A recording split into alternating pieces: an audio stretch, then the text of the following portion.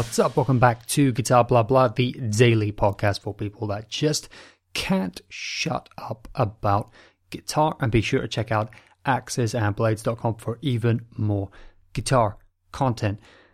Today I want to do another guitar highlight of a model that you may have come across. And if you've come across it, you'll probably instantly remember it as soon as I start talking about it. Especially, obviously, if you're familiar with these guitars and if you own them. But even if not, I guarantee if you've come across them, you'd remember it because they catch your eye. And they caught my eye again today. And so that's why I decided I want to talk about it. I wanted to look more into these guitars, which I have done a couple of times before just because they've intrigued me and interested me instantly with their look. And so I thought it would be a cool thing to highlight because I think this is a guitar and a builder that it is good to know and that I think a lot of people will be interested to learn more about. So you may have come across on some point at social media someone holding up a guitar in a very odd and interesting way, in a way that is a bit of a flex to suggest, look how light, incredibly light and balanced my guitar is, holding it up from the butt end of the guitar, from the back end of the guitar, and it's headstock pointing away from them and it's balancing nice in their hand. Doesn't look like they're straining, looks like it's easy as anything. And you may have noticed that the guitar looks particularly thin. Well, chances are that this was a guitar from Moor Guitars in Copenhagen. That's Moor spelled M-O-A-R.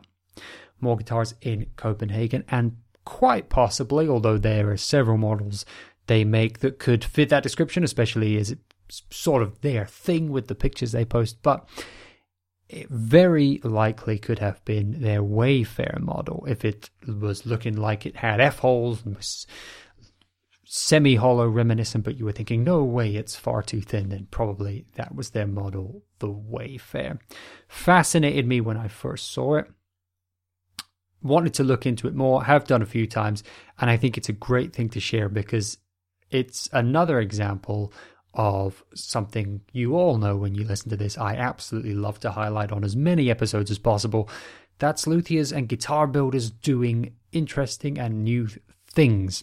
And I think we've all, as I often say, seen 1,000 Strats and we've all seen 1,000 green overdrive pedals, and that's because we all like those things very much. But we also really do love to see very talented craftspeople pushing themselves and making something that's innovative, something that's new, something that's different, something that inspires us as something creative and new that we can tell has got love and creativity and experience and passion poured into it. That excites us, that inspires us, and that is really what leads to our favorite instruments in the world, including if you love a Strat, because hey, if you love a Les Paul, if you love a Strat, these are all things that were loved because they were innovations, because they provided something new to players. And that's why they've become loved, because they still provide that for players. But I think if you're going to devote your life to making guitars, it makes a hell of a lot of sense if you want to also do that. If you want to go out there and make something that really provides something for people, really inspires people in a certain way. And I think making something really new, innovating in a way that's really singular and unique to you, does that. And that's clearly what's happened here with the Wayfarer. So imagine, if you will, because this is a podcast, obviously the superior medium for talking about guitars, because you end up listening to someone flail around attempting to describe a guitar for 3 or 4 minutes before you then just go and look it up because it's easier to look at a picture. But just give me a minute. I swear I can build a picture in your brain. It's very simple to give you a basic idea, but I do actually want you to go and look at the Moor guitars anyway, because I want to promote this guitar, so I want you to go look at it. But if you haven't seen one, imagine for yourself a classic semi-hollow design, and then it looks like it's been extremely thinned down, still got the F-holes there, all sorts of different beautiful finishes, beautiful tone woods, beautiful appointments and features. You can let your imagination run wild with that, and Moor Guitars may very well have built it, because they build these guitars one by one, custom orders, 4 players, just as all these fantastic luthiers do, which leads to a whole bunch of very cool, very interesting looking versions of the Wayfarer. But whatever image you have in your mind, that's probably about it. Here's something interesting, though. The Wayfarer looks extremely thin, especially when you see a picture of someone holding it right at the end where the strap button is on the ass end of the guitar, and they're holding it up in the air without any care in the world, easy as anything. You think this must be super thin as it looks, and super light. Well, there's a bit of an optical illusion on these pictures in a way, because although they look very thin, and some people might think, oh, it's too thin, or how could it be resonant, or how could it have this, how could it have that? Well, of course, it's going to sound different as a differently designed guitar, especially with a semi-hollow guitar. I mean, anything around the traditional jazz box guitar, you're going to get a lot of difference as soon as you start changing that body shape. Just like with an acoustic, you make it thinner, you make any element of it different, and you can, of course, be changing the resonance, the response of the guitar. And I know some people will be like, well, if it's too thin, surely that would take away some of those really nice harmonic elements and resonances we like. But here's something interesting. Bit of an optical illusion, because the more Wayfarer is actually thicker than a standard 330 like guitar in the center. It's just that the top and the back are so carved that from that kind of angle, when you're looking at one end of it, it looks extremely thin because the carve is so much more accentuated. So actually you have got enough thickness and depth to the guitar there to really produce a great amount of resonance and a lot of what you would want from your semi-hollow guitar. But it's extremely curved. Why is it? Is it some kind of gimmick? Is it just for the Instagram pictures? Well, you're very cynical if that's what you thought, but I feel like quite a lot of us are in this community. But so fair enough. You're probably not the only one who thought, well, did they just do it because it looks cool, or it's a gimmick, or it looks different? No, the reason that this happened, the story behind this is a fascinating one. Basically, the guitar was being prototyped. You're making a new model, you prototype it, you want to create something new. You're going to have to go through a few builds. You're going to have to really distill and boil down exactly what you want and tweak and temper and refine until you've got the perfect thing that's really achieving what you want your guitar to achieve. Of course. Well, when this was happening at More Guitars for the Wayfarer, they were prototyping, and they started with solid block wood, and they started with the body based on the traditional size and traditional carving. And they carved and curved and reshaped and reformed the body purely to what they thought was comfortable, what was ergonomic, what would suit the player's need, what would suit the playing position, what would be really the most comfortable. Luthiers do this all the time. They can talk about specs, and of course they do custom things for different customers, and of course when they're building for an artist, they work with the artist, and there's a great collaborative thing to ordering a custom build and working with a really good guitar builder. But when they're building their own models, straight up, when they're creating the model for the first time, when they're setting the kind of standard, if you like, specs of a model, they really use their own feel, because they're guitar players as well a lot of the time, and the vast majority of the time, and they work with artists a lot of the time, so they understand the feel. They understand how a neck should feel for certain players for whatever they're trying to achieve. They understand how to shape a body for what they're trying to achieve. And in the end, you could put it into numbers, you could put it into this, you could put it into that. Anyone who runs a big guitar company or who is a guitar builder will tell you the way we're so fickle and annoying as guitar players. I mean, they might not tell you that because they're probably trying to sell you things, but they'll, talk to them after shop hours, not necessarily as a prospective customer, and they'll tell you, you guys are so fucking annoying and so particular and so set in our ways. And I do this before. I've done this literally 2 guitar builders before, that we will try to defy the numbers, and at the end of the day, when we can't defy the numbers, we will just outright dismiss the numbers in favor of what feels good and sounds good to us. And in the end of the day, that's not actually the wrong thing to do, and guitar builders would agree with that. It's not actually the wrong thing to do, because if your guitar just doesn't feel right to you, it doesn't feel right, doesn't feel comfortable, it doesn't matter if someone comes along and says, oh, actually the measurements on this are exactly the same as this guitar here, which you love. If it doesn't feel good to you,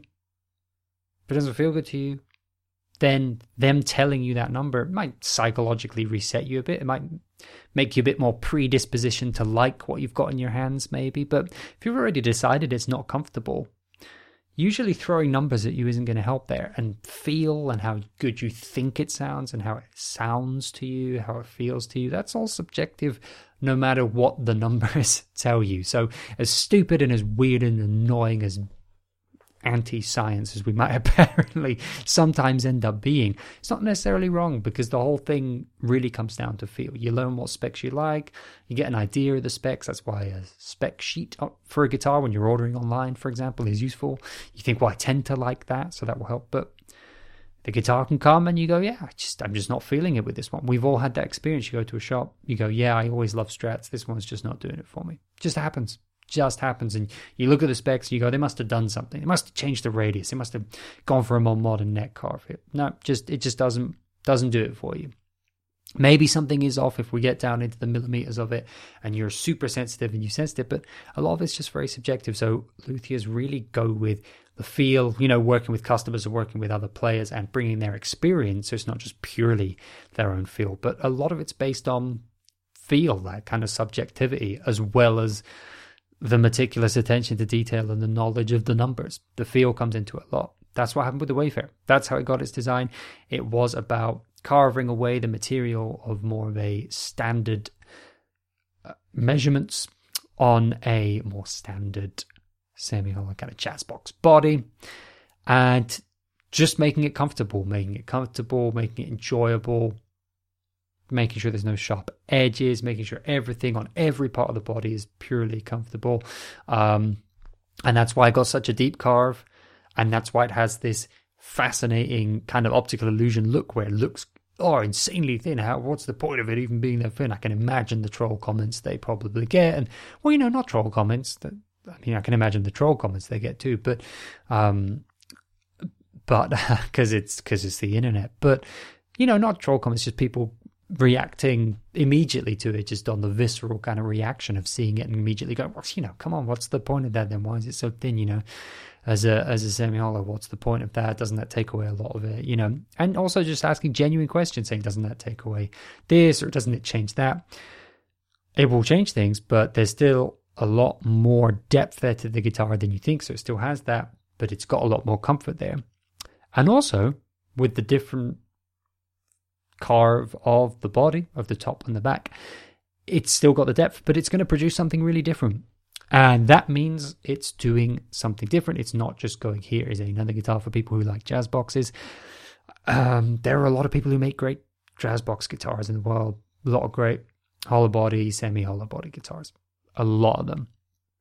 But to see something like the Wayfarer, which is a real evolution, with a cool story behind it, which is the evolution was based on this feel, based on the player's needs, based on what can be different to the experience provided by other jazz boxes, rather than saying, I could build a better jazz box. It's about saying, well, I can build a jazz box that provides something that players might not get from a jazz box right now. Players who've maybe dismissed a jazz box, players who've maybe dismissed this whole type of guitar as being unwieldy or heavy or uncomfortable or balanced in a way they don't enjoy.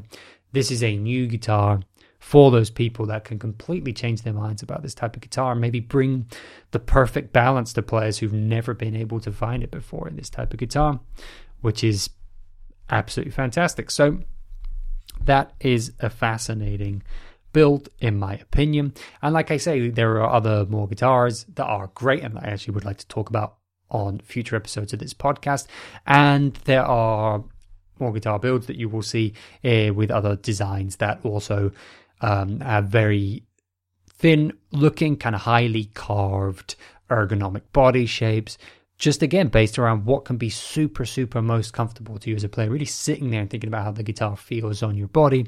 How can this be more comfortable? Traditional is great. There's so many great elements in what's traditional, but how can we get to something new based on what's comfortable and based on what the player will want and what the player will need? And that is awesome. And I think the results are super cool. And I think it's a great byproduct of that process that it became something really eye-catching and really memorable as well. I think that's a cool thing for them to have as as guys building guitars. I think that's a great byproduct of it. I think it's a cool thing because at the end of the day, what stops you in your track and makes you look at a guitar, first of all, you see it. You see it before you touch it. You see it quite often before you hear it. Not always, but you see it a lot.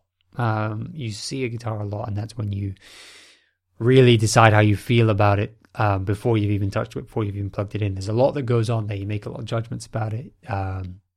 You think a lot of thoughts about it before you've even got your hands on it or heard someone else play it. So I think it's a very cool thing that it becomes instantly recognizable as something different.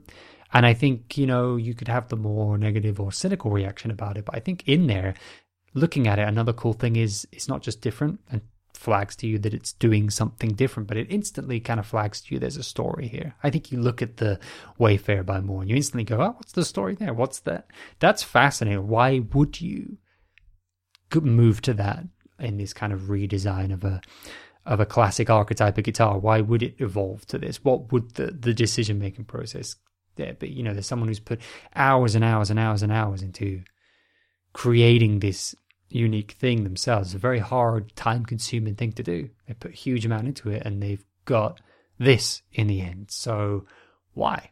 And I think that's cool. And it makes you want to learn more, and that's what I'm doing with me. And I hope it was a curious and interesting thing for you all to learn about as well. If you want to learn more, of course, go check out More Guitars. Like I said, it's spelled MOAR. There's moreguitars.com. You can find More Guitars on Instagram, Facebook, all the great places. On YouTube, they also have a series of videos, like a regular series of videos, kind of the weekly workshop update, which is a really cool little insight. You get to see what they've been working on. Again, some of the thought process and stories behind some of the individual builds as well, which I know really interests you guys. So I would recommend going and check that out because that's a great little insight into the little luthier world. And it's a great way to really get to know a guitar builder. And if you're in the market for guitars or you want to get to know more builders, and think about, well, who would I go to as a builder? Which builders do I like? Where would I maybe go for a custom guitar or a guitar of a certain kind? Who could provide that? Who would I want to, work with and custom order with as a builder? Great way to get to know the builder and get to know more about guitars. They always have cool insights into their guitars and to the life of guitar building and the work of guitar building itself. So a cool thing to go check out there, as well as just checking out their models and all the stuff that they do, which is seriously, seriously cool. So there you go. That is the Wayfarer, and a bit of an introduction to More Guitars in general, who, like I say, I'd like to talk about more. I'm sure they've never heard any of these stupid jokes before, who I'd like to talk about further in the future. And now, as always, we can talk about gear all we like, but we also, as well as the guitar blah blah, like to do the music talking. It all comes back to music. I don't just want to talk about gear. I love gear. I love guitars. I love all the stories behind it and stuff, and the amazing people who do these things. But it's all about making music. That's why you build a guitar. That's why we like guitars. That's why we even give a toss about any of this stuff. And so it all comes back to the music. So every episode we have a suggestion of track, artist, performance, album to go and check out. And I'm suggesting a track that has just dropped from an artist I have talked about on here before. So it's another plug for this artist to go and check out. This artist is originally from Ethiopia, now in Australia, brings a whole bunch of cool rhythmic and melodic elements to their music, which is really stunningly beautiful music. Fantastic melodically and the kind of emotional elements, but really beautiful layering of the instruments on both of the tracks, the one that I've suggested before and the one that I'm suggesting today. And I love the way the guitar works in them. The other one was acoustic bass. This one's got electric guitar in there. Great, great, great stuff to check out. So this artist is called Yossa Haley. I'll spell that for you so you can go look it up, but there will also be a link in the description of this podcast. So that's Yossa Haile, because I've inevitably mispronounced it, because I mispronounce literally everything. And you'll go on the Bandcamp for Yossa Haley and see that he's got a new track out that just dropped a few days ago, and it's fantastic. It's called Laisse Lambe By, but if you go and onto the link in the description of this podcast. You'll find it. It's right there. You'll also find the other track I suggested earlier this year in the podcast. Fantastic stuff. If you like the other track, you'll love it. Even if you didn't like the other track, there's quite a lot different about this one, so you'll also love it. It's just great. I don't see how you could not like it. I'm kidding. We all have different tastes in music. I probably shouldn't threateningly say things about music taste to end the podcast. That was a bit of a sour taste. But go and check out that track. Go and check out whatever music inspires you, influences you, gets you playing guitar. Be sure to play a bunch of guitar yourself. Be sure to check out more guitars. Absolutely do that. Check out the Wayfair. As always, look after yourselves, look after one another, and I will catch you tomorrow.